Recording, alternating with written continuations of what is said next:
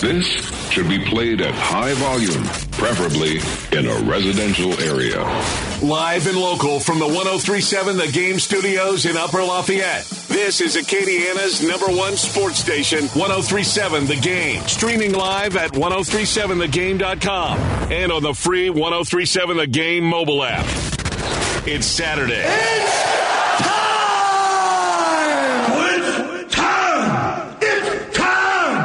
Time to take a walk on the wild side. Get your Saturday started with an inside look under the dome with the world-famous CD. Do you know who I am?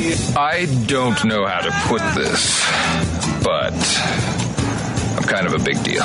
On 103.7 The Game. And welcome, everyone, to the most listened to Saturday morning sports talk show in all of Acadiana, Under the Dome, with yours truly, the famous CD, coming to you live, as we always do, each and every Saturday morning from 10 a.m. to noon. We're geared up for 2 hours of absolutely dynamite radio. And again, we are coming to you live, as always, from the Game studios. Baby, we're looking good. Woo! Simply put, we are looking good, feeling good, and we are Acadiana's #1 sports station. And if we're the best sports station in all the land, then we got one thing to say about that. Then I got to be the best of them all. That's just cut and dried. I'm the best. Whether you like it or not, you're looking at, the greatest, the best looking man, the best dressed man, long limousines, jet airplanes, custom made clothes, and any woman in the world I want, just like that. And we are glad to be with you however you're listening. Of course, you can be listening in through the old school FM dial. You can be listening in through a free mobile app. I'd recommend you download that bad boy, iOS, Android, however you do so. If you got a Windows phone, I think you might be out of luck. Then again, who has a Windows phone in 2020? That's a different question for a different day. And trust me, you can be listening from anywhere in the world, and we appreciate you listening in. Heck, I've had listeners from Russia in the past, but guess what? We're going to have a lot of fun over the next 2 hours. Only 2 guests in the show. That means one thing. The Game hotline, it is pretty much wide open for much of the show. So if you want to get your shots up, you got plenty of opportunities to do so. And that is 337-706-0111, 337-706-0111. You dial us up. I'll get you in on the conversation. And usually I jump around a bunch of different topics. But I want to get down to the nitty-gritty of what is causing all of this. And without a doubt, everybody's been talking about what's going on with the Sun Belt Conference and Conference USA, the CUSA and the SBC. The rumor and innuendo that people have started to throw out has been, let's put these two together. Let's merge them. Let's do a little fusion dance and put the Sun Belt Conference and the Conference USA together as one. I like the idea, but as always, I think I can do things a lot better from a certain perspective. And of course, Latex AD kind of just said, shut that thing down right now. Not even close. There's no conversation of it. We don't think that we want to stoop as low as merging with Sun Belt Conference because they think Conference USA is better because they've got more teams in their conference. Hey, Latex, spoiler alert, your conference ain't that damn good. That's an absolute undisputed fact. Your teams in there, up and down, they're okay. They're fine. You look up and down that lineup. La Tech, maybe one of the better ones. North Texas, they used to be good. FIU, FAU. The second a lot of those Sun Belt Conference teams went there, those were your lower-tier Sun Belt Conference teams. It made them look a lot bigger on paper, but at the end of the day, it makes them not look as great as you want to say, that you treat them like it's the great and powerful Oz. Whenever Conference USA ain't exactly what it used to be. And I'd say the Sun Belt Conference, because of the fact that they added a lot of great talent up and down that conference, made it better. Of course, Texas State not withholding, but App State alone, Georgia Southern, Georgia State, at least in basketball, but in a football standpoint, strictly a football perspective, Sun Belt's better than the CUSA. American Athletic, better than the Sun Belt. That's where I look at it. That's the tier list there. And there's levels to these things. And the American Athletic Conference is way better than the Sun Belt. But at the same time, Sun Belt's way better than Conference USA. Mountain West has Boise State and really kind of nobody else that really kind of pops out off the paper. App State, Arkansas State, Cajuns, Georgia Southern. Those programs alone have already kind of made a lot of waves over the last 5 years in this new Sun Belt. Now that some of the riffraff of North Texas, the Mean Green, were damn good back in the Gap, but they're not as great anymore. And the fact it's so watered down because you've got, I think, 14 teams in that conference. That is way too much for a group of 5 conference to be truly sustainable and be relevant. At least, again, strictly a football perspective. But the idea of all this made me think about how you could do this better. And I've got a big idea. And that's what I spend the bulk of the first half hour on here. So if you don't mind, you might want to take some notes in terms of what my idea would be about how the NCAA goes about realigning, and I mean realigning everything. I think it's time to realign everything to fit a certain mold. And the mold that I want it to be in, because at the end of the day, I think Division III might be going away, because you just think about it, those might be the programs that get shut down the quickest, because, again, we're talking about a post-COVID-19 world where we're not putting as much emphasis on traveling long distances. That's my first thing.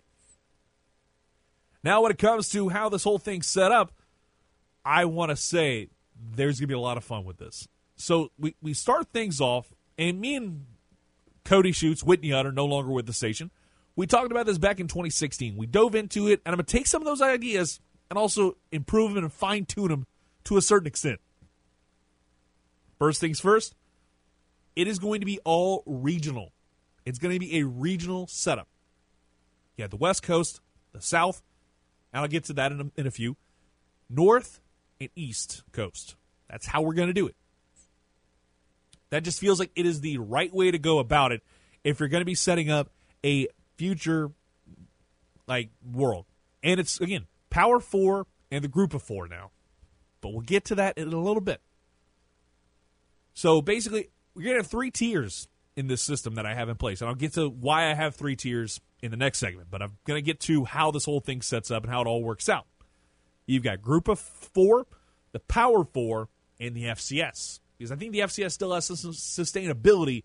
And don't be surprised if some of these teams that are in those Group of 5 schools under the old construct, those teams might be moving away from FBS and move down to this FCS or whatever you want to call it. Because I think you have a Power 4, Group of 4, and you could call them the FCS if you wanted to. I don't know. I am not here to tell you how it's going to look, but I can tell you an idea of how everything is going to work out. Of course, this is all if I'm the czar of college football. So for starters, the Pac-12 remains as is. Because I think they've got the construct right. It's all relative to the West Coast. A lot of these teams, it fits. It fits very, very well. And I'll also add in Boise State because of a reason I'll explain later in the show. And I think that's absolutely huge. Now we move to the South. And we merge 2 conferences at least somewhat. Big 12 and the SEC become a new super conference. For hypothetical purposes, I'm calling the Big SEC. And this includes Texas, Alabama, Oklahoma, Louisiana, Kansas, Missouri, and Mississippi schools. We take out the entire SEC East, we move that away, and we take out the West Virginia as well. We move them over, and we'll get to them in a little bit. So with those teams gone, that sets up a big SEC where you have probably a lot of the top flight programs in the country, all in there. That is some big money, and I'd love to see Big 12 offense and see how Big 12 would adapt to this and really change the way SEC football is possibly played. I'd love to see that kind of stuff, and see how the mixture of Big 12 and SEC, the merging of those two, could change the way college football is. And then we go to the ACC, and it retains the name. It's a location just like the Pac-12, and I think there's a way to go about it. I'm going to go with a cutoff line here. I'm going to go with Virginia as your cutoff line for the ACC. So you've got West Virginia, Virginia Tech. That is where I draw the line in terms of where the ACC's top is, and go down to the bottom in the state of Florida. But looks like we got some calls on the game hotline. Let's see who it is. What's going on? Hey, good morning. How are you doing? I'm doing good, doing good. What you want to get in on? Well, you talked about the Sun Belt and Coosa, and you were saying that Sun Belt has much better football teams than Coosa, and I'm kind of like, I don't know about that. That's kind of a 50-50, because I can't really think of that many really good Sun Belt football teams, in all honesty. I mean, you think, yeah, but can you name more in terms of the Conference USA and how they have things? Because I think outside of like La Tech, off top, I can't think of anybody else that truly is quote unquote good and makes the conference look a lot better. And again, I think a lot of it has to do with the fact now it's become a watered down conference since they added those multiple Sunbelt, added a lot of those like Sunbelt schools that were kind of floundering a little bit, like FIU and FAU and even North Texas, which has kind of taken a dip in recent years. Is Marshall still part? Marshall's no longer part of that conference, huh? Marshall's part of the Conference USA. Marshall used to be pretty decent at one point in time. Tulane, not awesome, but they're okay. They're in the Athletic now. They're in the American Athletic. Oh, they moved. Yeah, okay, they moved. Okay. So you got. So I would say. I'm gonna run through it real quick for you. UAB, Florida Atlantic, Florida International, La Tech, Marshall, Middle Tennessee, University of North Carolina at Charlotte, North Texas, Old Dominion, Rice, Southern Miss, UTEP, UTSA, and Western Kentucky. Yeah, you've got maybe 2 or 3 decent teams in that whole conference. Southern Miss, average, I guess, at best. UTEP, average, Didn't UTEP have a former LSU assistant? Was their head coach at one point? That was UTSA. That's Frank Wilson. Now at that was UTSA. Yeah, now Frank Wilson's at McNeese State. Okay, I like him. He's a good coach. He's a damn good coach. We had him on back in January. I can't wait to have him on again. Hopefully, we do have a college football season. But thanks for coming on, man. Have a good one. All right, I like that conversation. Again, I think Conference USA and the Sun Belt Conference, there's a divide between the two. But as I said, I'd like to have the ACC be from Virginia to Florida, all those programs kind of in that same vein. And when it comes down to it, I like that setup. But then you have the Big Ten. That becomes the Empire Conference. That's all your northern schools. That's your Big Ten. I add Syracuse in that list. There's a lot of other programs I'd like to see in there. And, of course, I'd probably force Notre Dame to join one of these programs, preferably. I'd probably put them in the Empire Conference, honestly. I'd love to see all that set up.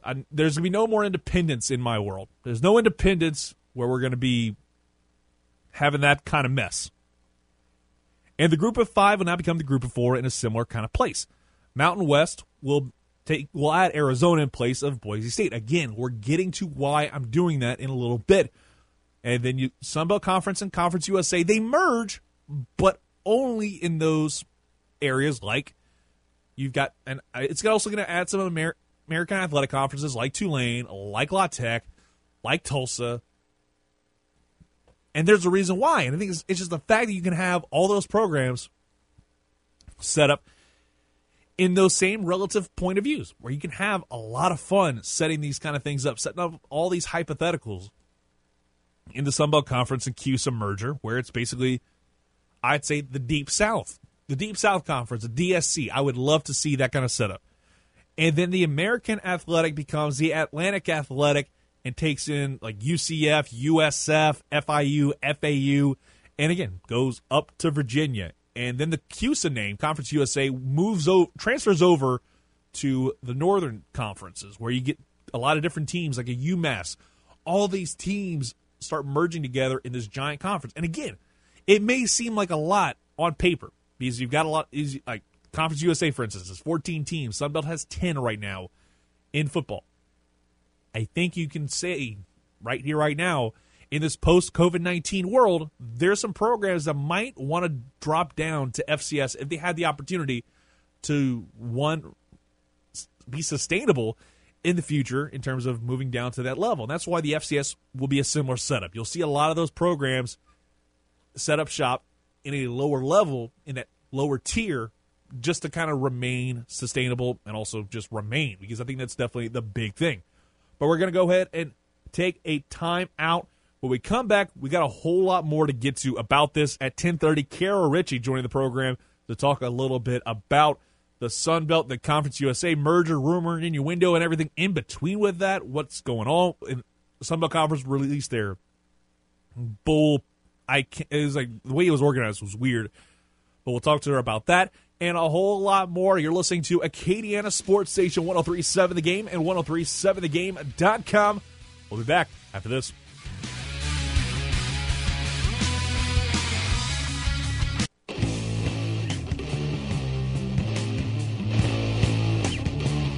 CD may be considered world famous, but he still goes out and eats a shrimp po' boy just like the rest of us. Just don't talk to him while he's eating. Lay off me, I'm starving. Now back to Under the Dome on 103.7 The Game, Acadiana's sports station. And welcome back.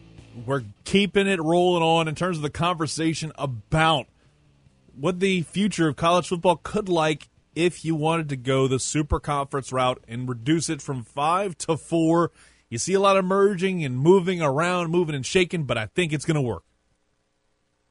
Now, how would this whole setup be over the course of a 2021 season? Let's say, hypothetically, this starts in 2021, and we see a super conference move to the setup. Here's how you do it. You remain a 12-game schedule. And here's how you have to schedule it. 2 FCS, 2 Power 4, 2 Group of 4 conferences, and then the rest of your schedule. And, of course, if you're the Group of 4, it's going to be FCS. You got your P5, your P4, and then you've got your conference opponents. That's how you set it up. And, obviously, you can mix and match and do what we've seen in the past, where we got, like, Cajuns playing Mizzou in November.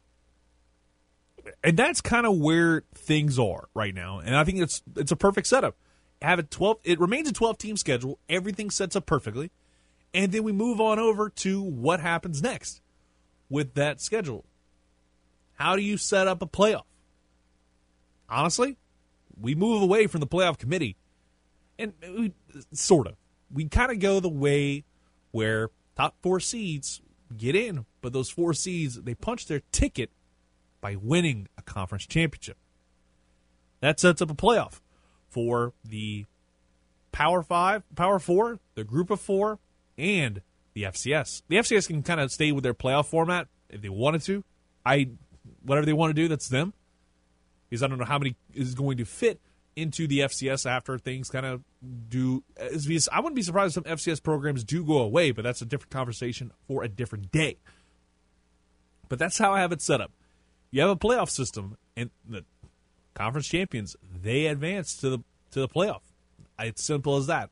I think that's the perfect way to go about it. Of course, the committee can seed it however they want, because obviously you'd have a case where maybe the big SEC one year will have the number 1 seed, or maybe the Empire Conference. There's a lot of different things to go about when it comes to formulating it. And again, you have a perfect setup to where you can have a playoff with 4, which I think is the ideal setup, and move forward in a great direction. And that makes sense. And you can have that for the Group of 4 and the FCS. The Group of 4 would no longer have to complain about it. They could be the Group of 4, or whatever you want to kind of put it to, because you can kind of create different tiers and create different leagues, if you will. You can create multiple conferences and have them square off in a playoff format. And that'll set it up. And why did I bring up league? Because I might be able to throw together the most controversial point of this entire thing. 337-706-0111 if you want to get in on the conversation. And that is the sheer fact that I think the NCAA in this current construct with the Power 4, Group of 4 FCS moves to a system of promotion and relegation. Yes, you heard me right. The top 2 from each conference in the FCS and FBS levels, or excuse me, the FCS, I'm just calling it that to keep it easy, in the group of 4, they'll move up to their respective conferences. Like group of 4 moves up to Power 4. Then the FCS team moves up to the group of 4. The bottom 2 will drop down. Will drop down to the group of 4 or the FCS level. That's how I have it set up, because I think promotion and relegation could be the best thing for college football. Why? Because I think they'd be a hell of a lot of fun to see, let's say hypothetically, and again, that's why I wanted to put Boise State and Arizona. Arizona always feels like a team that just does not quite belong in the Pac-12, never really competes in a big way outside of basketball, but we're just looking at this strictly from a football standpoint, because without football, I think this entire thing falls apart. Because of the fact that there's so many different things that happen in basketball and baseball that can make this a big pain in the tuchus. But I think if you have it set up, and again, I brought up the 12-game schedule. This is a big reason why I brought up a 12-game schedule and the way it was set up, because the FCS, the Group of 4, and the Power 4, they'll all be correlated. So in the let's go back to the Big SEC, the Big 12 and the SEC. That Big 12 SEC merger becomes a conference. The Sun Belt in its new form is right underneath there. And then let's call it the Southland. Let's just use the Southland Conference as an example. They would become the bottom tier for that. It'd be like how you have it in the Premier League, in La Liga, Bundesliga, everywhere in soccer. I think soccer has something great in terms of the setup where we can actually have a great conversation about promotion and relegation, how you can make that work in the construct of college football. It's something different, something revolutionary, and I think it's a cool idea to at least ponder over the next several years and probably try and do something like that. I'm honestly all the way looking forward to it. Hopefully you want to be part of that conversation as well.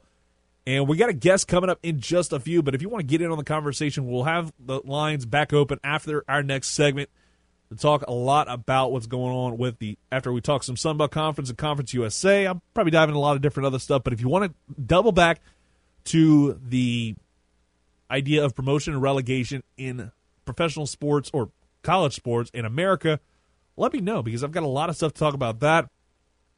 I'm also going to give you a little preview of the Cajun Strong Style podcast. It's debuting this Monday at 1 o'clock on 1037thegame.com, and also Audio Mac, everything in between, where we have a clip from the first episode that we're going to drop for you towards the end of hour number 1. And then also hour number 2, we're bringing on Jeff Horchak, bringing on Papa Horchak from Fun Row. We're going to talk to him about the late, great Mike Barra, talk about that. And also, I think we're also going to probably talk just a lot of different stuff, because obviously I want to get his thoughts on what it's been like being in the city of Monroe for a year and comparing and contrasting those two cities, Monroe and Lafayette, the places he spent a good bit of time with KLFY. So we're going to talk to him about that and a whole lot more. Hour number 2 is going to be a lot of fun as well. Fave 5, we're bringing that back this week, more on a baseball front, but hopefully you just keep it locked right here. We're going to bring on Kara Ritchie. She's joined the program, talking a little Sun Belt Conference and also the Conference USA merger. Who knows what else we're going to get into over the next segment. We're going to take a quick time out. Be back with more. You're listening to Under the Dome with CD on Acadiana Sports Station 1037 The Game and 1037thegame.com.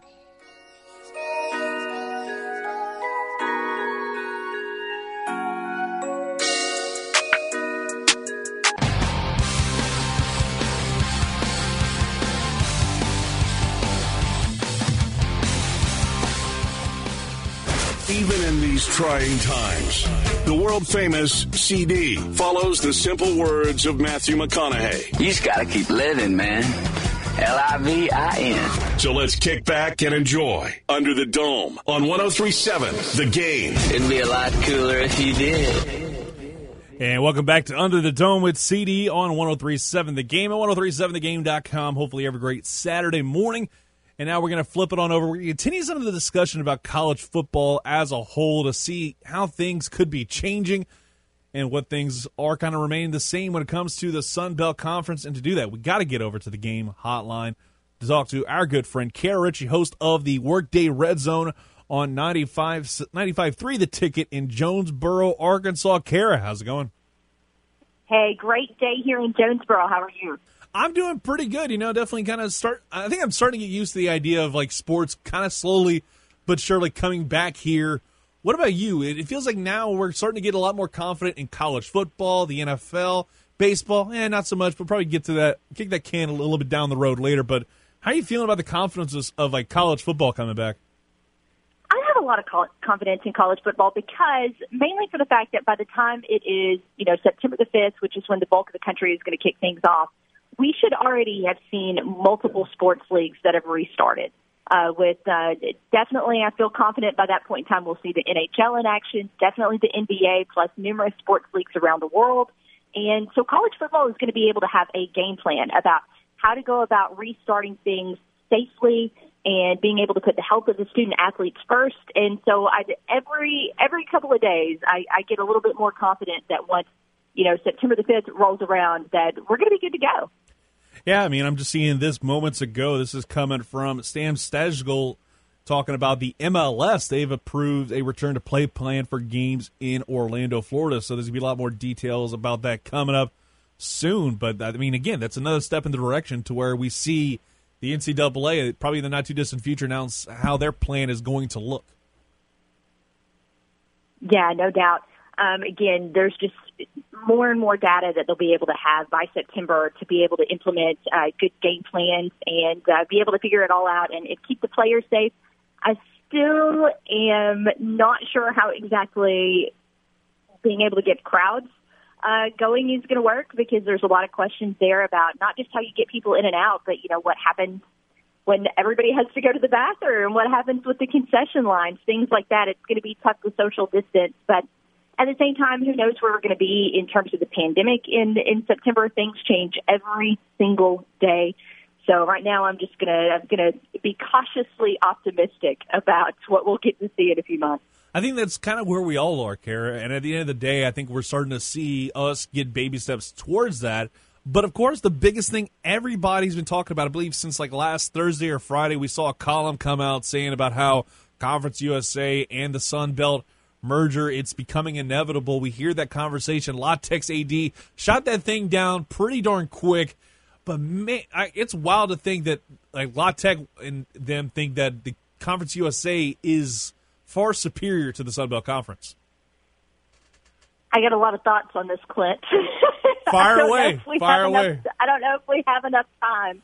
We've got about like 23 minutes before we hit the top of the hour. So go ahead. Okay. I don't think it's going to take that long. I hope it's not going to take that long. Although I think on my show yesterday that is about how long it took. But if it's a time warp, if we're talking about for 2014, 2015, during that time period when both Conference USA and the Sun Belt underwent, some pretty big upheaval and there were a lot of teams moving in and out, then Tommy McClellan's right. The Conference USA is a better league and it's a better brand. But college athletics is a what have you done for me lately business.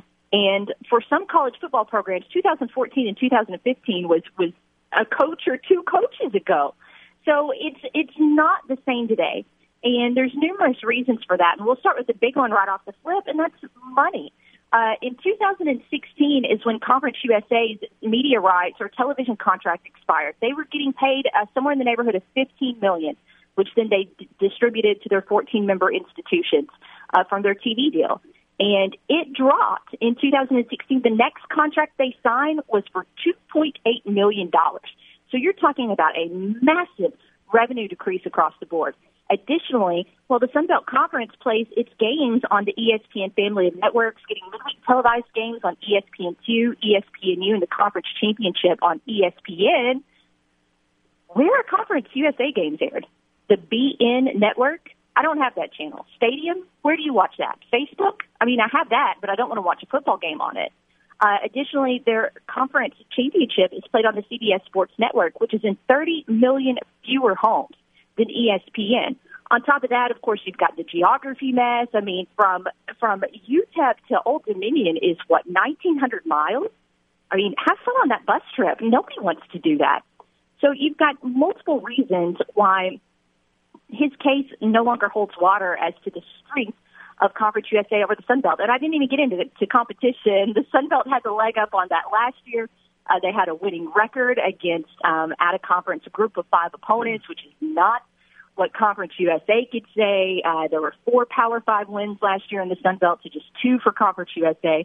I'm leaving out stuff somewhere in there, but that's kind of the gist of why Tommy McClellan is a little bit off base about the strength of Conference USA this day. There's still some great individual brands in the league, but it's not what it was, and especially now that the money is decreased, it's not a league that anyone is clamoring to join at this point in time.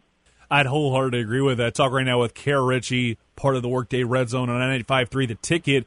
And we talk about it all the time. I brought it up earlier in the show, is the fact that I think you can move towards kind of seeing a merger-esque of the setup. And to me, I think ideally you'd take all of the teams out of Texas, Oklahoma, Arkansas, Louisiana, Mississippi, and Alabama, and you'd have a pretty damn good conference if you were to merge like a super conference type setup.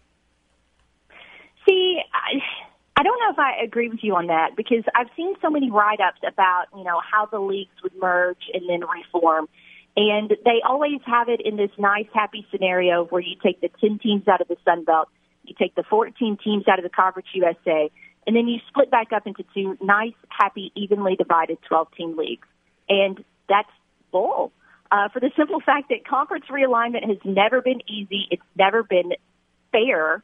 And it never works out like that where everybody is happy. There's going to be teams left out. I mean, I'm sorry, UTEP. Nothing against you, but you're just in a bad place geographically to realign with schools that are predominantly in the Southeast. That's a tough sell. The Florida schools aren't necessarily easy to get to. And then you add in the fact that apparently Louisiana Tech just doesn't want to play nice. In what world are we going to end up with 2 perfectly formed 12-team conferences? It's not going to happen. So the question is now, is there any movement whatsoever? And one of the things I have not seen discussed is what the exit fee is for these conferences. So say, for example, Southern Miss decides that it's tired of going to Old Dominion and UTEP, and the money's exactly the same in the Sun Belt as far as media rights, so why not have some shorter bus trips?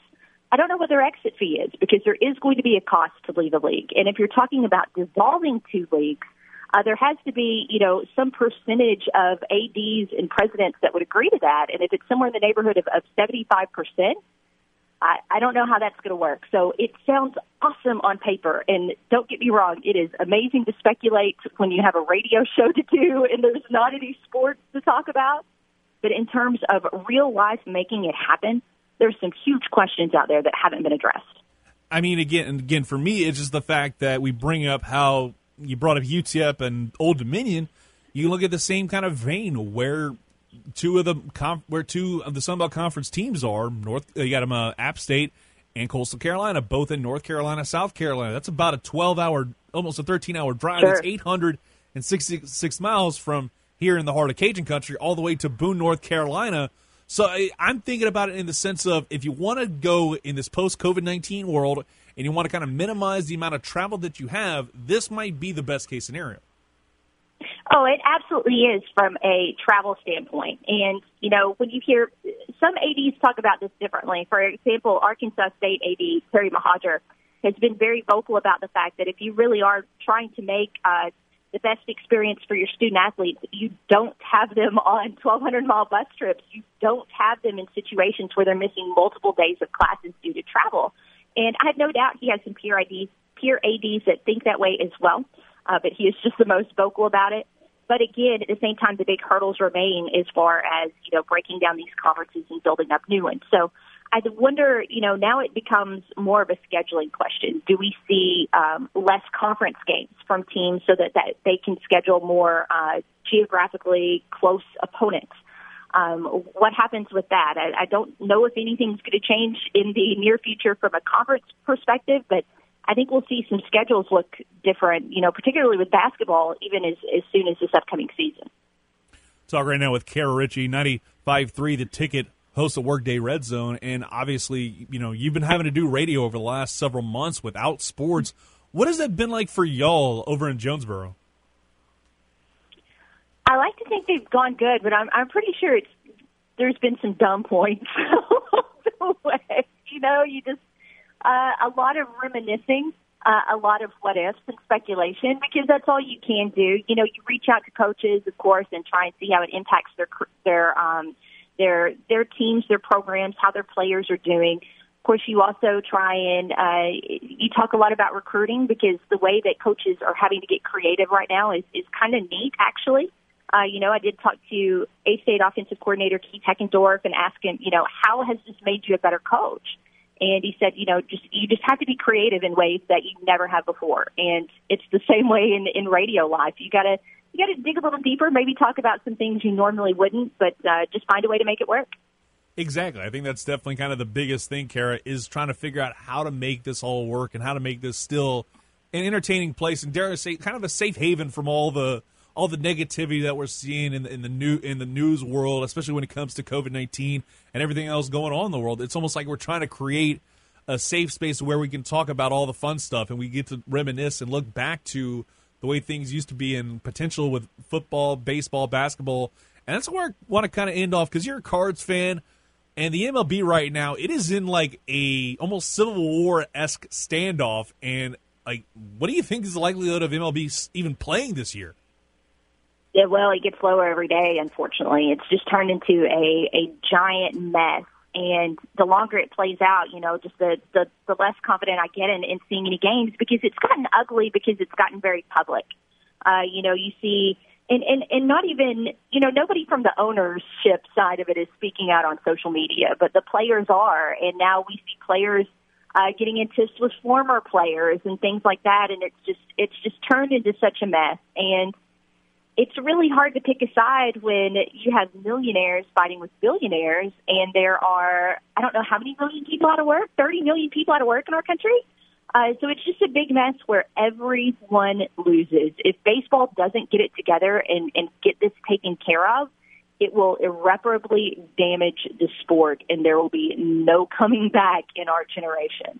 Exactly. I think that's definitely the biggest thing that I've noticed is I think this is going to be a big turning point in whether or not the MLB can stay at even the former popularity it is in now, because I think with some of the talk about the sliding pay scale and players not liking it, that alone is kind of ticking some people off who maybe are the casual fans who probably watch around the playoff, around like the months of September to October, and don't necessarily deal with the 162-game slog. If you don't have a season, I feel like not even like a Barry Bonds and Sammy Sosa, Mark McGwire-esque like resurgence of the home run ball could save this league. No, because baseball's kind of facing two issues right now, and baseball was in trouble before this for the simple fact that it's a greedy league, like so many are. I mean, let's be honest, these leagues exist to make money, not necessarily to entertain us. They exist to make money for their owners. And baseball's been in a mess for a while because it is so married to cable, and younger people are no longer getting cable. I don't have cable. I cut the cord forever ago, and I don't miss it. It's too expensive, and it's that way for a lot of people. So you're already losing numerous people who are, in their early 20s, who are just getting out and establishing their homes and whatever. They're not getting cable. They're not watching these games. And now you're about to tick off your older fan base because you can't get it together and get on the field. Who's still going to be watching next year if there's a lost season? I don't know. I don't even know if I'll be. And I love that game. I mean, MLB is my sport more than any other, and it kind of breaks my heart right now. Same here, Kara. Thankfully, we've been able to listen to some of these old games, especially here at 103.7 The Game. We've been airing a bunch of old Astros games from everywhere from like last season all the way back to the very first season, which was just wild to listen to and hear like crisp audio quality from like games in 1965. Yeah, we've done the same on 95.3 The Ticket. We've had some Cardinal classics. We've also played some A-State classics. But like some of the Cardinal Classics, 1985, Go Crazy Folks, things like that. Of course, I think we played like the 2011 World Series Game 6 game, maybe somewhere in the neighborhood of 6 times. But you know what? It's one of those that just never ever seems to get old. When David Freese hits that walk-off, I mean, if I had to pick, one game to listen to for the rest of my life, that might be it. I'd have to agree with that one. Kara, thank you so much for coming on. We'll talk to you down the road. Hopefully we get closer to college football season. I know we won't have media days. We won't have the Fade-O-Do, but I think we'll be talking to you down the road. Hey, I hope so. Thanks for having me on, Clint. Appreciate it. All right, that was Kara Ritchie. You can follow her on Twitter at Kara_Ritchie. We're going to go ahead and take a quick timeout. Had a little fun, but coming up next, we're previewing the Cajun Strong Style podcast debut. It's coming out Monday at 1 o'clock. I'll give you a little bit of sound from that podcast. Maybe I'll start off the 11 o'clock hour. She brought up Go Crazy Folks.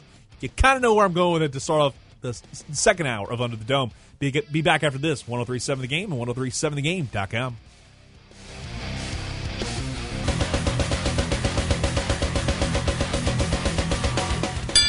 From the octagon to the 20x20 squared circle and everywhere in between. Give me a hell yeah! The world-famous CD isn't afraid of tackling any topic. Just don't expect him to get into the ring with anyone he offends. Finish him. Just bring it. Let's get back to Under the Dome. And welcome back. Hour number 1. We're getting ready to wrap things up in a nice little bow.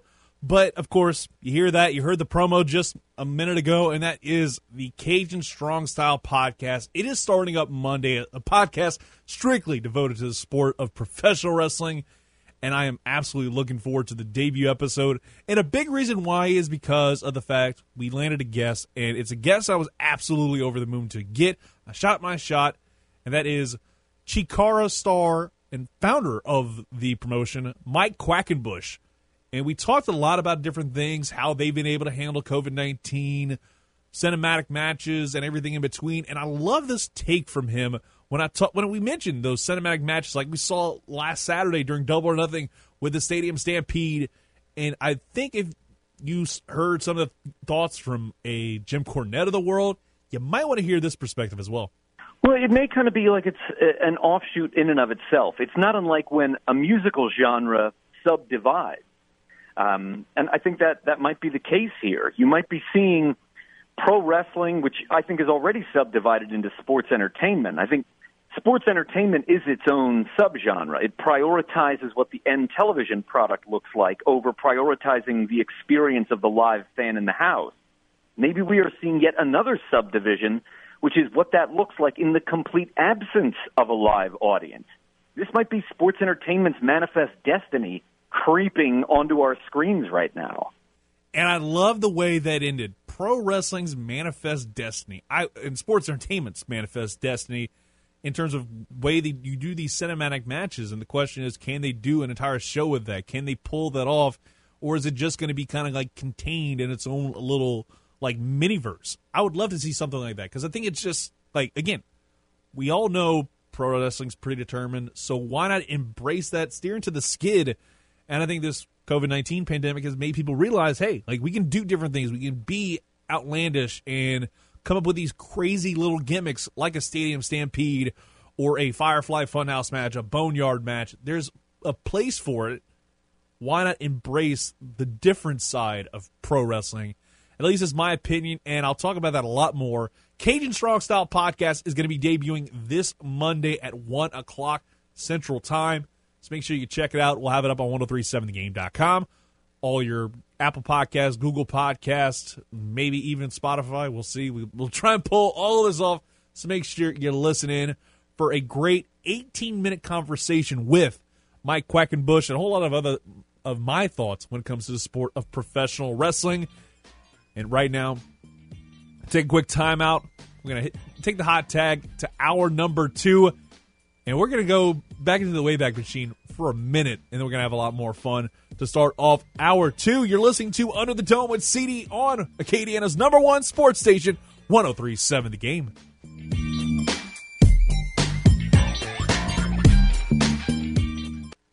This should be played at high volume, preferably in a residential area. Live and local from the 103.7 The Game studios in Upper Lafayette. This is Acadiana's #1 sports station, 103.7 The Game. Streaming live at 1037thegame.com and on the free 1037 The Game mobile app. It's Saturday. It's time! It's time! And time to take a walk on the wild side. Get your Saturday started with an inside look under the dome with the world famous CD. Do you know who I am? I don't know how to put this, but I'm kind of a big deal. On 1037 The Game. And welcome, everyone. Hour number 2 of Under the Dome with CD getting underway, kick-starting your Saturday. Hopefully, you're getting your weekend started off right, however you're doing so, grilling and chilling, or maybe you're just practicing safe social distancing. Make sure you enjoy yourself. It's a celebration of a great weekend. Hopefully, sports can be back in our lives sooner rather than later. But, of course, we're coming to you live, as always, from the Game Studios. Baby, we're looking good. Woo! Without a doubt.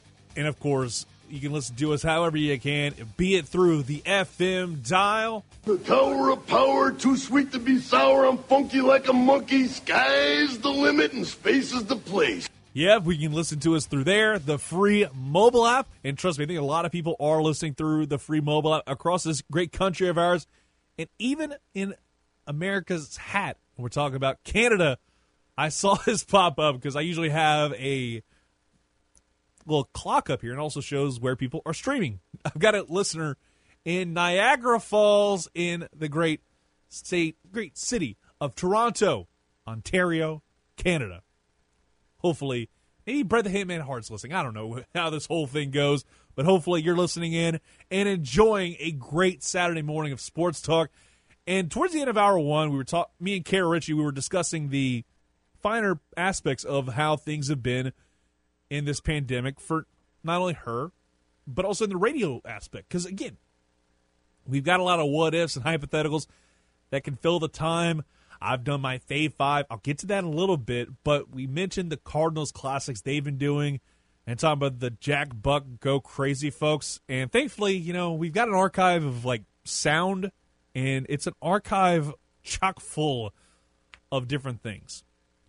And hearing her talk about the Jack Buck clip makes me think of one thing in particular. But first, let's play these clips back to back.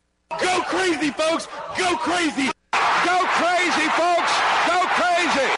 Ah, boy, we haven't played that in a while. I just wanted to break it out just for that instance to where I can just have a lot of fun and laugh at the moment whenever Ben Love and Chet Yoder, I think that was the last dance for Chet Yoder doing the Carencro football games. If I'm not mistaken, that was Carencro Acadiana. You had him sawed off. I'm going to play the full clip, actually, because it's even better if you hear the full clip, because it really is the epitome of, I know Matt Moscona has called it, shut up color guy. And if you haven't heard this in a while, here it is. 3.1 seconds to go. Randall takes it in the gun. A blitz on the left side. It's picked up well by Kendarius. Randall rolls. He wants it all. 4. He's got a man. It's a touchdown, Carencro.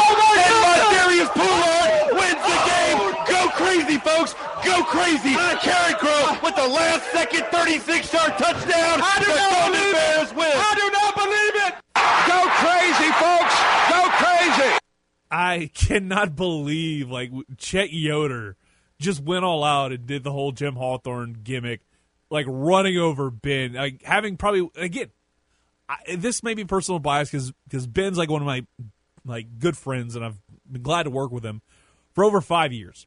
And the fact that you had Chet Yoder, and I'm going to bring this up in a little bit, but the fact that I heard Ben Love have probably one of my favorite calls of all time, because that was such a great call of a great moment in Carencro football, and just a football moment, period. And it just was ruined by Chet Yoder and his "I do not believe it," his old gimmick. Dude, let the play-by-play guy talk and then jump in. There's a time and place for that. Save it for later, and it would have made it for even more of a fantastic call. But that's Chet Yoder for you. Just saying. he's my boy. I like him. We still talk every now and again, which is amazing in and of itself. After all this time of like him now being in Shreveport, doing a little blackjack dealing, which I have to about imagine. I need to get in touch with him and try and get him on the show because that's one thing that I'm just really interested in is how casinos are having to kind of do things now that they're able to open up and they're able to kind of be at 25% capacity. I've seen some of the blackjack tables in Vegas. Are they doing that in Shreveport? There's a lot of different questions when it comes to how things have been since the pandemic kind of like has allowed things to be open a little bit more. It's a real question, and I'm wondering what's going to happen. But that'll be a thing down the road. But also, I wanted to bring this up because an hour later on, in hour number 2, 11:30, we're going to have on Jeff Horchak, the former host of Horchak's Huddle, which used to be on Saturday mornings. And then also, we had on him, and I'm going to have him on 11:30. So it's going to be the producer of that show is now the host, kind of, sort of. And I'm looking forward just to be talking about like the late Mike Bauer, but also it's a whole lot of fun. I think this is going to be a very fun and very kind of loose conversation for us. We haven't talked in a while, and in fact, like I texted him, he's like, "Clint, is this Clint?" Yeah, it's like, okay, cool. Even without not really realizing who I was, probably got a new phone. It's like that's the one thing I've always noticed is like after a while, people get new phones, and it's basically like it's not in their context per se, but he could have just like texted me or something because we haven't talked in a while. But I'm absolutely looking forward to having him on to talk about a lot of different things. But hopefully you're listening in and enjoying this Saturday morning. And we got a great lineup after I'm done because we've got the Astros Classics. This is going to be a game from, I believe, a couple of years ago. Pull this up right now. It was Lance McCullers from 2005. I believe it was. I'm trying to remember where this was. I know okay. So what's coming up after us is going to be Lance McCullers throwing a 1-run complete game in his fourth start at Minute Maid Park. This is back from June 3rd, 2015. And then May 17th, 1963, we'll be airing that on Sunday at 1 o'clock. Don Notbart hurls the first no-hitter in franchise history over Philadelphia at Colt Stadium. So, again, I talked about it earlier with Kara. We're airing games from all the way back in 1963, back when they were the Colt 45s, well before banging on a trash can was a thing. That was way before Doug wrote the song about banging on a trash can. But hopefully, you're going to be listening into all that and a whole lot more. But, of course, after that Astros game is done at 3 o'clock, straight up 3 o'clock, you can listen in to Recrowning the Champion. And we're recrowning the SEC champion, LSU Tigers. You're going to rehear that right here at 3 o'clock, a special 30-minute pregame show, followed by the rebroadcasting of the game. I'd highly recommend you go check that out. But I'm going to continue the conversation that I wanted to get into to start off hour 2 with my favorite 5 Cajuns baseball players. Last weekend I did my Cajuns football players. Now we get to my personal favorite sport of baseball and go with Cajuns baseball players of all time. And I just was running through the list in my head, and spoiler alert, there's a lot of pitchers, but also there's a lot of great players that I think belong in that list. And I'm going to start off with number 5. I brought him up in my dream lineup. I brought up, I think, a lot of these guys in my dream lineup. One I didn't bring up, and I regretted it, and that was Andy Groh. And I'm going to bring him up later.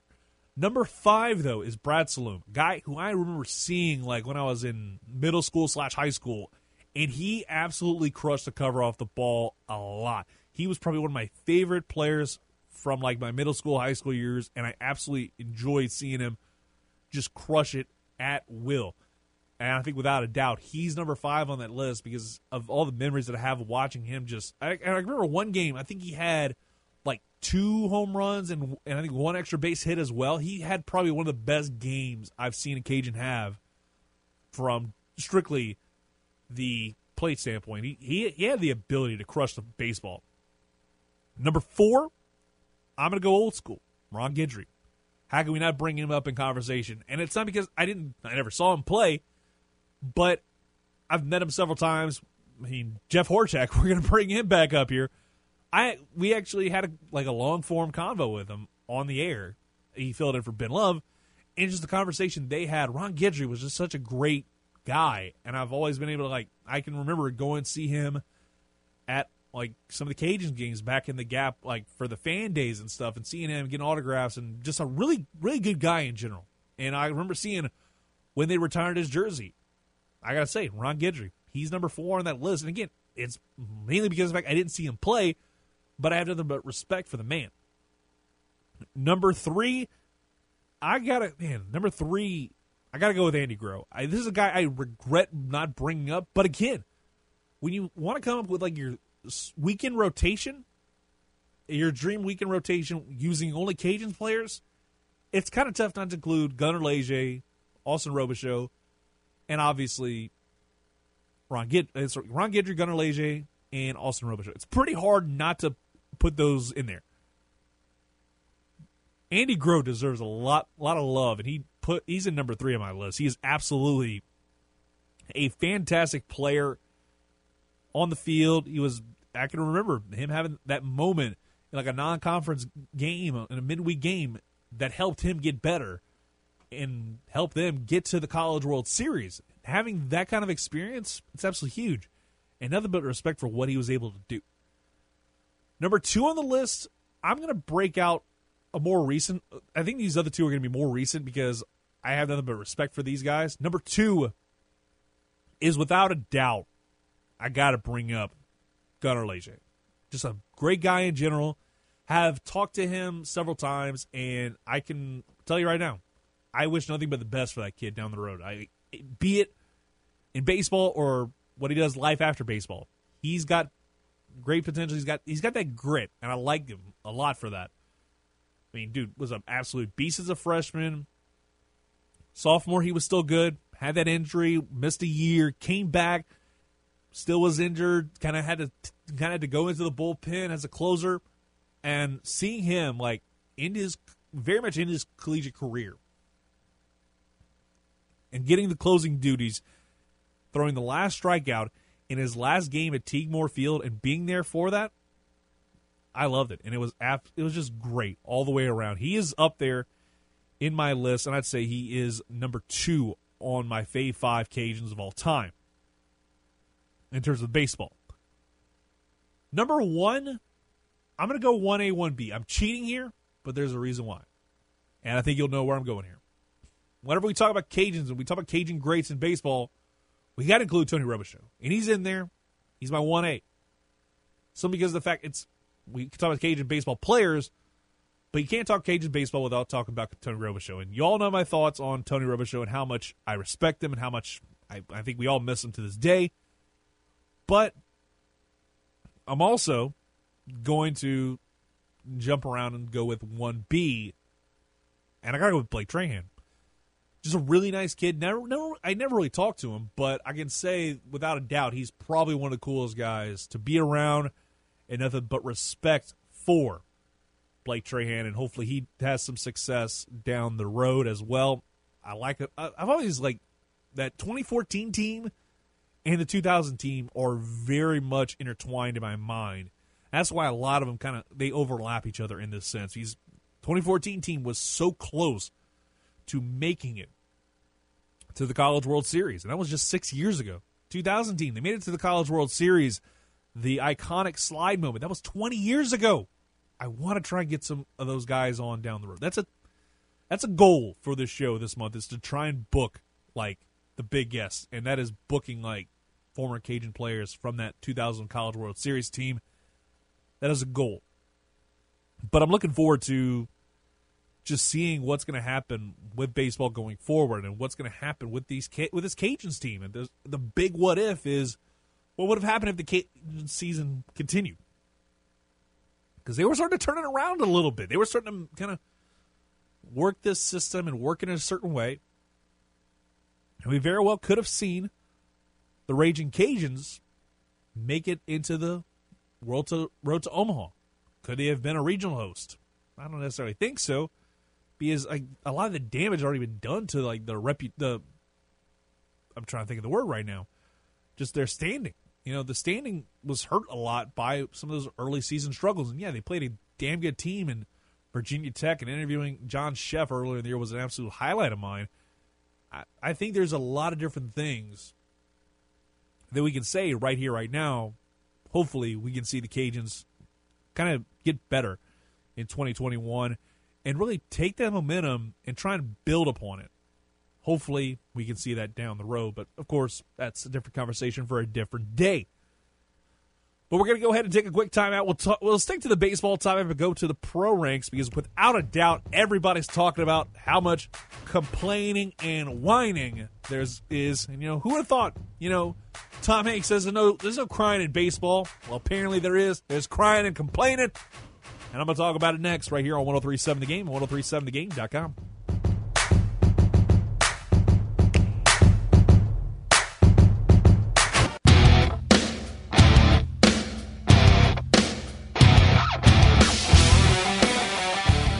Under the Dome with CD is far from your ordinary sports talk show.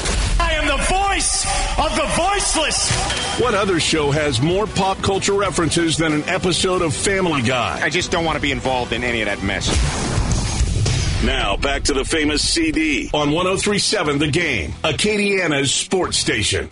Welcome back to Under the Dome with CD on Acadiana Sports Station, 1037 The Game and 1037thegame.com. Hopefully you have a great Saturday morning/afternoon, and however you're doing. So, of course, maybe you're grilling and chilling. Maybe you're out and about. Maybe get some fishing in. Make sure you turn it down, or maybe you have some Bluetooth headphones in. That way you can at least not scare away all the fishes with my voice. That's just how it's gonna go. But of course, we talked about it earlier with Kara Ritchie, just briefly about Major League Baseball and what I'm considering to be a civil war of sorts. And why am I calling it a civil war? Well, because of the fact that you have the MLBPA and the owners kind of start setting up shop. And, whenever it comes down to it, what is it going to take to bring these two together at an agreement, to agree to play, let's say, 4th of July weekend? That's ideally when I personally would love to see the MLB start their season this year. Because if you start it later than that, you are going to be screwed when it comes to the World Series. You're going to have to play it in a building with a dome. You're going to have to go play it somewhere else in a neutral site. Because, spoiler alert, if it's the Yankees and the Dodgers, let's go with the two extremes here, Yankees-Dodgers in the World Series like everybody wants it to be, you have a problem. It's snowing like hell in November. You're not going to play all 7 games in Los Angeles. You have to go play at a neutral site somewhere to try and make sure everybody's happy. A lot of different questions going on. What is the drop dead date for a decision to start the season? There really is none, but I think if you want to get this set up, spring training needs to begin by June 10th. And obviously, you need to hurry up and get this thing done. The MLB and the MLBPA are in a Mexican standoff angle right now at this point in time, if we're going to go wrestling style, where they're just standing there and they both aren't budging. And a lot of it has to do with one person, Scott Boras, being the puppet master. He is the master of the puppets that are the MLB players, telling them and getting into their heads to tell them how to handle this business. Yeah, guys like Trevor Bauer. Nothing but respect for Trevor. I'm calling him Trevor in this situation. Other times I'll call him Tyler Bauer because that's kind of what he is from time to time. But Trevor Bauer had really good points in saying, stay out of our business, you clown.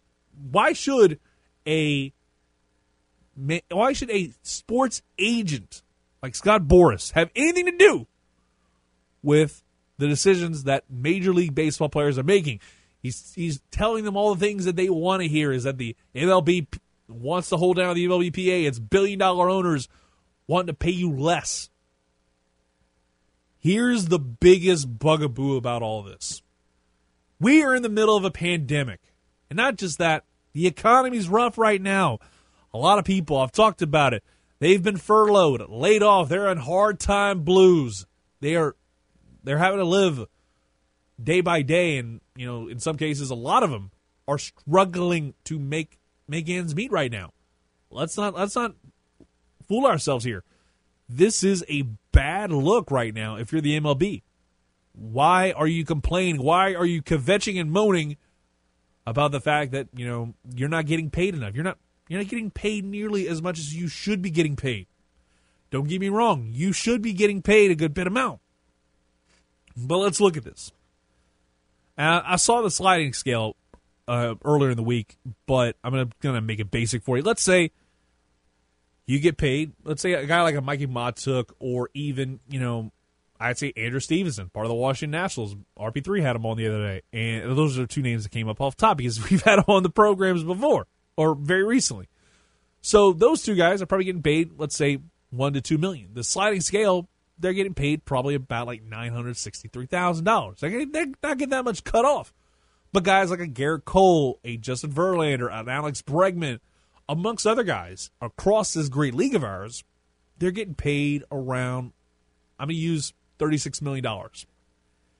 They're still getting paid at least $10 million. There's no reason why they should be complaining. I get it. You don't want to go to salary cap. Fine. But here's the thing. You swallow the bitter pill this year. That way, whenever 2021 comes around, you're back to normal. And I'd say even bump it back. Run back some of that money. Here's what I would do. If I were in control of baseball and I'd be in control of these negotiations, I'd be like, hey, guys, so here's how we're going to do it. We're going to do a sliding pay scale. And whatever we aren't paying you in 2020, we'll load onto the back end of your contract, and we'll have some obligations to where we have to pay you that money at that time. It's like, let's say, guys like a Garrett Cole who just got paid his deal, who just started his deal this year. We're going to put that at the end of your pay period, your pay scale. Put that end at the last year of your contract. That way you can be happy and still make money. We'll bump it over to the back end. I think that might be the best case scenario to say, hey, we'll bump it back and then we'll run back everything else down the road. Or we'll sprinkle it in throughout the rest of your contract. In the case of guys who have, or towards the end of their contract or in the middle of theirs. In the case of probably an Alex Bregman or a George Springer, somewhere along those lines, these guys have to get paid and have to make money. And at the same time, like, these guys are complaining about millions and millions of dollars. Well, guys like Joe and Jane, Astros fan, Cardinals fan, Yankees fan, they're having a hard time making ends meet. It just feels like we're hearing them complain, and it's going one ear out the other, and you're absolutely hating the fact that they're saying that they're complaining because you've got it way worse off. A lot of people have it way worse off because of the fact they don't have money coming in. They don't have these dollars coming in, as opposed to guys who have made a lot of money over the years, who have saved that money, who have things under control, at least from a financial stability standpoint, for at least a little while. Why is there a big complaint about that? That's what I really want to know, like 100% why you are upset about the fact that instead of getting paid $36 million, let's just use that number again, and now you're getting paid maybe $10 million. Why are you complaining about that? Whenever you got people in a pandemic who are losing money, who are struggling to make ends meet right now. That's really where my biggest complaint about all this is. And if the season doesn't happen, I guarantee you, I say it right here, right now, May 30th, 2020, if a season doesn't happen, in 10 years, the MLB dies. 2030, the MLB is done. The MLB will be over.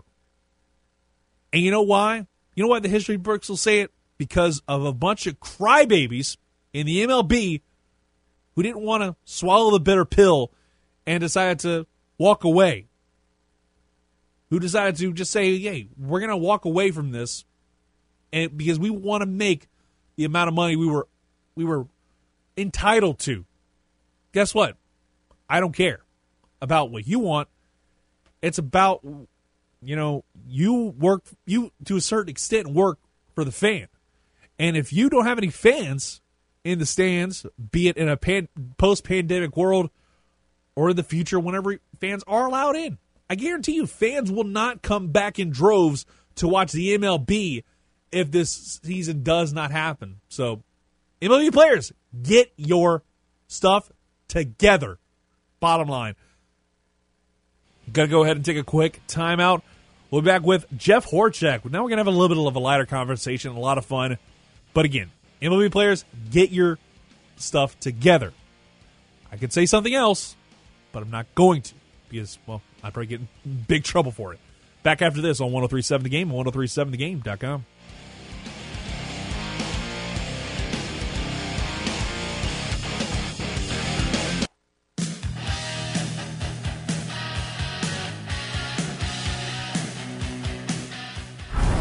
Most sports talk radio shows go up to 10 on the amp, but Under the Dome with CD goes one higher. Why don't you just make 10 louder and make 10 be the top number and make that a little louder? These go to 11. Now back to the show that brings the heat on Acadiana's sports station, 103.7 The Game.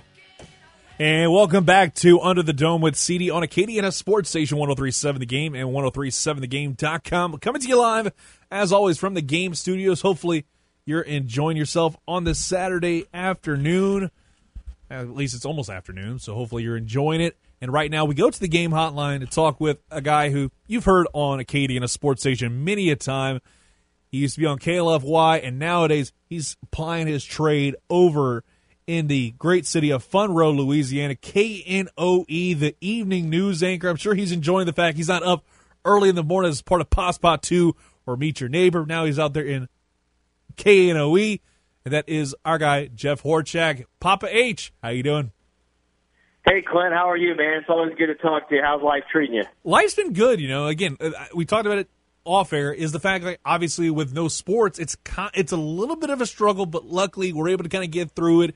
It looks like now we're seeing the light at the end of the tunnel in a good way, and sports are slowly but surely going to come back. The NBA possibly going to allow their season to start back up. So hopefully we can see things kind of start getting back to at least some form of normalcy. Maybe not the normal that we're used to, but at least a new normal that we can enjoy. Yeah, for sure. I know, me included, being a big sports fan, definitely looking forward to seeing some live sports here soon. It's been challenging, but you know these are challenging times we live in. A lot going on in the world that's, you know, priority-wise a lot more important than sports. But I know sports is such a good way to escape from the world and enjoy. We enjoy sports. We enjoy the competition. We enjoy rooting for our teams and looking forward to planning to go to games or watch them on television. So yeah, it's going to be great to have sports back whenever we get it full force back. I know everybody's really excited. I think we'll probably appreciate the games even more because we're not having it for several months, you know? Exactly. You don't know what you got till it's gone. And, you know, one of the big reasons why I wanted to have you on is because of the fact a local Lafayette icon, I would say, in Mike Barra passed away on Thursday. And you mentioned the fact he hired you back in 2007. And I want to kind of look back at the life that was Mike Barra from your perspective. You know, what was it like kind of like working with him? Well, I'll tell you, he did. He hired me in 2007 at KLFY, and I had come from Alexandria, and I was hired as the weekend sports anchor to work with George Faust. And he was always, you know, the thing I remember most about Mr. Barra was he was a through and through Acadiana guy. He was, you know, raised in St. Martinville, and he started to work at KLFY when he was pretty young as a photographer, and then he worked his way up into sales, and then eventually became the GM. And he worked at KLFY over 50 years, which is, you know, unheard of to stay at one place of business for that long. But he loved KLFY. He loved Acadiana. He did a lot of charity work with Jerry Lewis Telethon. He'd always head that up and kind of host that every year. And for many years, it was broadcast live from a local hotel, and they would use all the talent. You know, we'd dress up in tuxedos and dresses, and we would go out there and host it and have guests. And he was very involved with that, raising a lot of money for charities. But he was a people person. He really took care of his employees. I remember to this day, he is the only boss or manager that I've ever worked for that every year for my birthday, he'd have a birthday card saying, "Happy birthday, Jeff," at my desk. And he'd do that for all his employees. And I just thought that was really, really neat because it just showed you he was locked into his people. He had their back. He was very loyal. We had a reporter that was doing a story, I remember, and he was doing a story on like an obstacle course for law enforcement. He was actually participating in the obstacle course, and in the process of shooting the story, he broke his ankle. It was a pretty bad break, so he had to rush to the hospital. And when he found out Mr. Barra had passed on Thursday, he posted on Facebook the story, and then he said, you know, when I was rushed to the hospital for breaking my ankle during a story, Mr. Barra was the only person that actually showed up to the hospital to check on me, make sure I was okay. So that's another example of showing you how he was locked into his employees and his people, and he took care of his people, and he had a big heart, and he checked on them. And he really was a good guy. He was a legend. There's no question. I mean, the fact that he was an anchor there at one point, you know, for different shows, the news show, and then he did sales. He was the GM. He knew every aspect of television because he had worked it, and he was not a corporate guy. You know, you don't have a lot of those people around anymore, and that's what I think made him so special. But he loved Acadiana, and he will be missed. He was a legend for sure. You brought up the MDA Telethon. I think without a doubt that was kind of almost like a passion project for him. How much did you notice, like, how important that was to him to have that thing on Labor Day weekend, and the way that he like put forth like all the effort? I felt like he put that into the MDA Telethon. Yeah, that was one of the pride and joys for him, you know, and he he got to know a lot of the kids and guests that they would bring on that had muscular dystrophy. You would get to know him on a personal basis, and yeah, I mean, he had a big heart. You know, many times I remember when he would be hosting those shows as telethons, and he would break down on the air, and that was real. It wasn't staged or for TV. It was real emotion. He had a big heart, you know, and you could see that at certain points in his life. And that was, I remember he would usually do that toward the end when they would get the final check for how much money had been raised. And, like I said, he really cared about people, and he was very locked into his employees and people that he worked with. And he was a people person. And you don't see that a lot in this day and age, especially in those positions. And even, you know, because of these huge conglomerates and corporations, you're just a number. He doesn't really know who you are. He knew people by their name, and he kept track of them, and he took care of them. I think most people that worked for him would say that he was probably one of the most loyal people you could ever work under, and that means a lot, because when you know that your management, your bosses have your back, that I think that allows you to perform better in your job, and I think that's why KLFY was been such a dominant station for so many years there in the Acadiana area. Without a doubt. Talk right now with Jeff Horchak, part of KNOE. And let's lighten it up a little bit. You've been at KNOE for about a year, right? Yeah, June 10th will be a year, coming up on a year, exactly. So, yeah, you've been there for a year. You were at KLFY for way longer than that, obviously, 2007 till middle last. I was at KLFY. 12 years, and you wound up kind of just wearing a lot of hats over there. Started off as a sports reporter, then eventually moved on to the morning show, and that's what I want to get to next. How much have you enjoyed the fact you're not having to wake up at like 3 or 4 o'clock in the morning to get ready for POSPA 2, now having to kind of like have a little bit more of the night shift? Yeah, it's been different. You know, the morning shift was a transition for sure, because when I was doing sports, when I got hired there as a weekend sports anchor reporter, and I was reporting sports during the week, I was working, you know, more of a day shift, and you come in the morning sometimes, but not super early. And then that morning shift was an adjustment. It took me about a year to get my body acclimated to having to get up at, 2:45 in the morning and be on the air from 4:30 to 7 in the morning. It took a while, but eventually I was able to kind of get used to it. And then, but your sleep patterns changed a lot. It's hard to get 6, 7, 8 hours consecutive sleep when you work that shift, and that was something that started to catch up to me over a while, because I need my sleep. And but it's nice to be able to get the more sleep now. But the morning shows were fun because you had a lot of elements in them, and I had a good crew I worked with. I really got along well with my employees and coworkers, and we had a lot of fun, and we had a lot of interesting segments. And we were able to do a lot with a 2.5-hour morning show. You have a lot of time to do interviews and segments, and it's fun. You get to show your personality, your energy, and it's been nice to get more sleep. Evenings are different. You work evenings, it's more straight news, and you don't have as much interaction like you do on a morning show. But it's been good for me. It's I'm able to kind of see what my strengths and weaknesses are, and my versatility, and that's kind of what in this business, you got to be versatile. You got to be able to do a lot of different things, and I've been able to survive by doing that. And I just try to learn and get better every day, and work on my weaknesses and continue to stay strong in the things that I am in. It's been education, but you know as well, being in radio for the amount of time you've been in, that the more you can do, the more job security you have. Exactly, no doubt in my mind. That's a statement I think we can all wholeheartedly agree with, be it in our field in the media or in any other field outside of these four walls that we're in right now. Talk right now with Jeff Horchak, KNOE, and obviously you've spent some time in Lafayette and Monroe. I want to do a little compare-contrast just for some fun before I let you go. And let's start off, obviously, with the big one. Food, which is better, Louisiana or Monroe?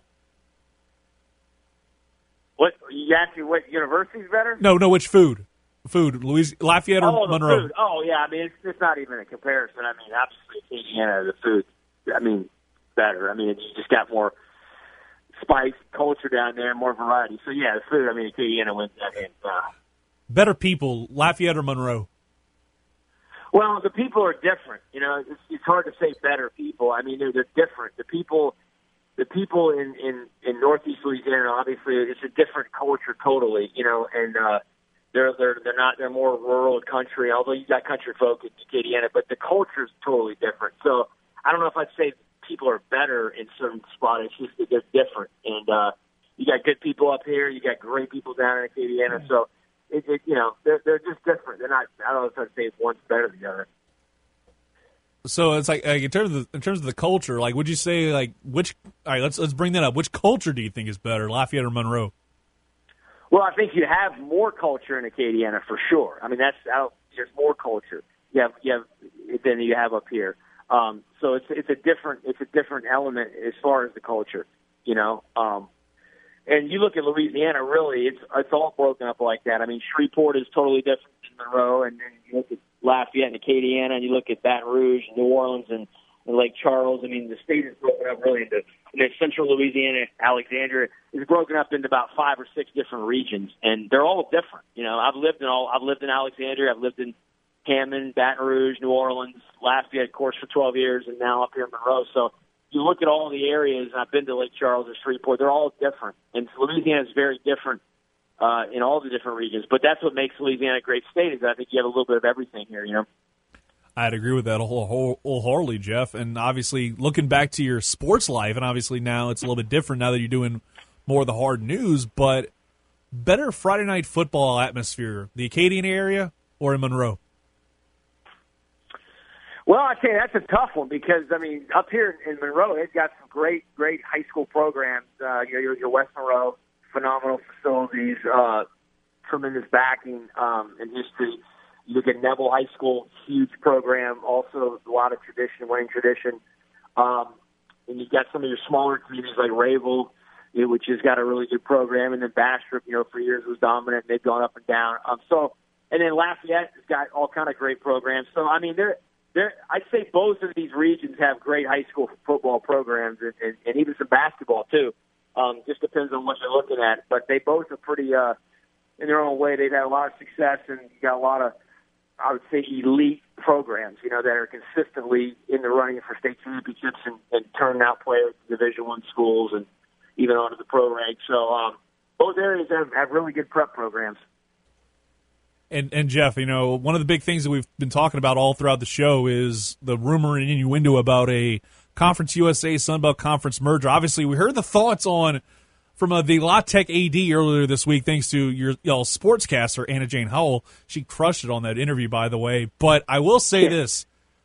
Do you think we could see a merger of those two conferences, or was this like basically the La Tech AD saying that this thing isn't happening? Well, I know it's interesting. I know that ULM as well as the Raging Cajuns are obviously wanting to move up into the bigger conferences at some point. And being there in the Lafayette area, obviously they've been talking about that for a while. And then now with COVID-19 and the economic situation, that's a big question.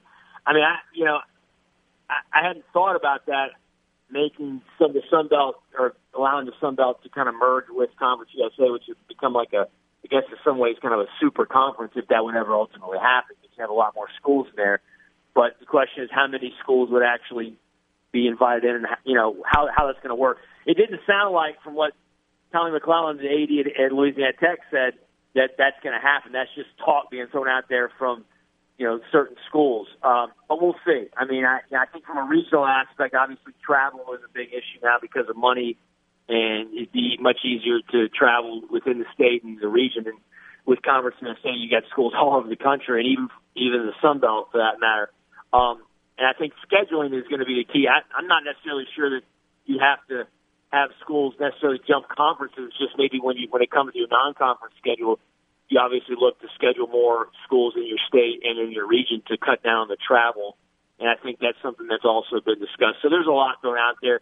What's the reality of that actually happen? That may just be stuff just being talked about and thrown out, but nothing real concrete at this point. Was the La Tech AD being petty when he called the Cajuns Lafayette? I don't know. I know there's a. I think one of the things about up here is that Louisiana Tech obviously looks at themselves as being better than Monroe. They have that. They're above them because they're in a bigger conference, and even though they're not necessarily a bigger school, and they've had a lot of success in sports, especially football. During the Skip Holtz era, and is he being petty? I don't know. I mean, I think he could have. Whatever he called him was probably going to be incorrect unless he said Louisiana, but he wasn't going to do that. So he called him ULL. People would go nuts. So I don't know. I mean, the whole name thing to me is still a bunch of baloney. I mean, to me it's petty stuff. That's me. And I know in Lafayette it's the hot topic with certain people. There's a small group of people that continue to make an issue of it, and the Cajuns are always, anytime they play LSU, it's a big deal but to me, it's a moot point. I mean, as long as you're in the Sun Belt Conference, I don't know if you're going to get the respect that you really want when it comes to your name. That's just my take. That's been my take all along. If you're going to get respect and you want to go by a certain name, you may have to switch conferences. And I know that's what they're trying to do, but there's a lot of things that play into that. A lot of politics, and you also got to be able to sell your facilities out and keep your. You got to be able to bring certain numbers in, as far as fans. You know that. We've had that discussion a million times when it comes to switching conferences. You got to be able to support your stadiums, and you got to be able to pack them if you're going to join a bigger conference. And if you can't prove you can do that, schools are not going to want to bring you in. I mean, look at Appalachian State. Wow, they jumped into the Sun Belt and they hit the ground running. And they haven't stopped since then. But they fill their facilities, especially for football. Exactly. And they win. Yeah. Exactly. And one more before I get you out of here. How's Trooper? Trooper's doing fantastic, man. He's doing good. He's got a little skin issue right now. I think with the change of the seasons and the weather, it's getting hot, and you know how dogs with their skin. But he's doing good, man. We go on our little jog in the morning and enjoy the sunshine today. It's beautiful here, and he's doing good, man. Trooper's he's a very versatile dog, man. And as long as he's with me and I'm giving him his snacks and we're getting out doing our runs, he's good to go, man.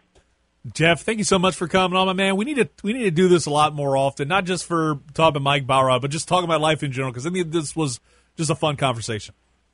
Well, yeah, absolutely. You know my number, Clint. Anytime you want to chat, man, just give me a heads up. We'll do it. I love talking with you, and you enjoy the rest of your weekend, my friend. Oh, you too, man. You take it easy. That was Jeff Horchak. You can follow him on Twitter. The man himself, Horchak77. He's even got the blue check mark. I need to ask him how I can get in on that action, get in on the whole conversation about having a blue check mark on the Twitter, because I've been on that platform for like 11 years. I deserve a blue check mark. Just saying. We're going to go ahead and take a quick timeout, wrap up the show. Next, you're listening to Under the Dome with CD on Acadiana Sports Station 103.7 The Game and 103.7thegame.com.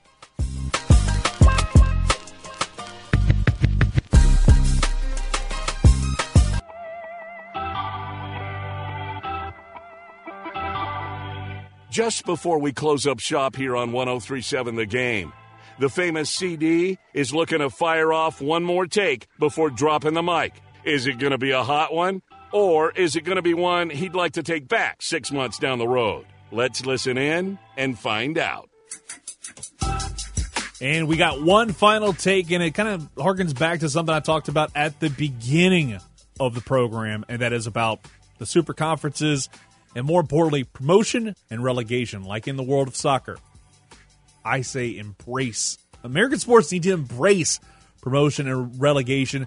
Come up with a construct to have that And I think in the case of, like, let's say, NBA, MLB, they have it set up to where they could probably do that.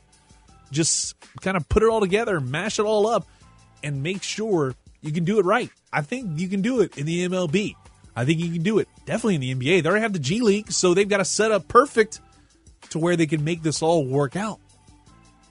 And I think that might be the best way to go about sports going forward. Not even in a post-COVID-19 context. I think in a world where you can have the best teams and it kind of punishes tanking and brings you down to the lower levels until you want to prove yourself. I think that might be the best case scenario and the best of both worlds. Honestly, I love the idea. That's the bottom line. Go Stone Cold Simpson. And I'm getting out of here. Have a great rest of your Saturday, everybody. A double feature, if you will, a matinee of Astros baseball and Astros Classic from 2015 coming up in mere moments, and then recrowning the champion at straight up 3 o'clock. You've been listening to Under the Dome with CD on Acadiana Sports Station 103.7 The Game, 103.7thegame.com. I'm out.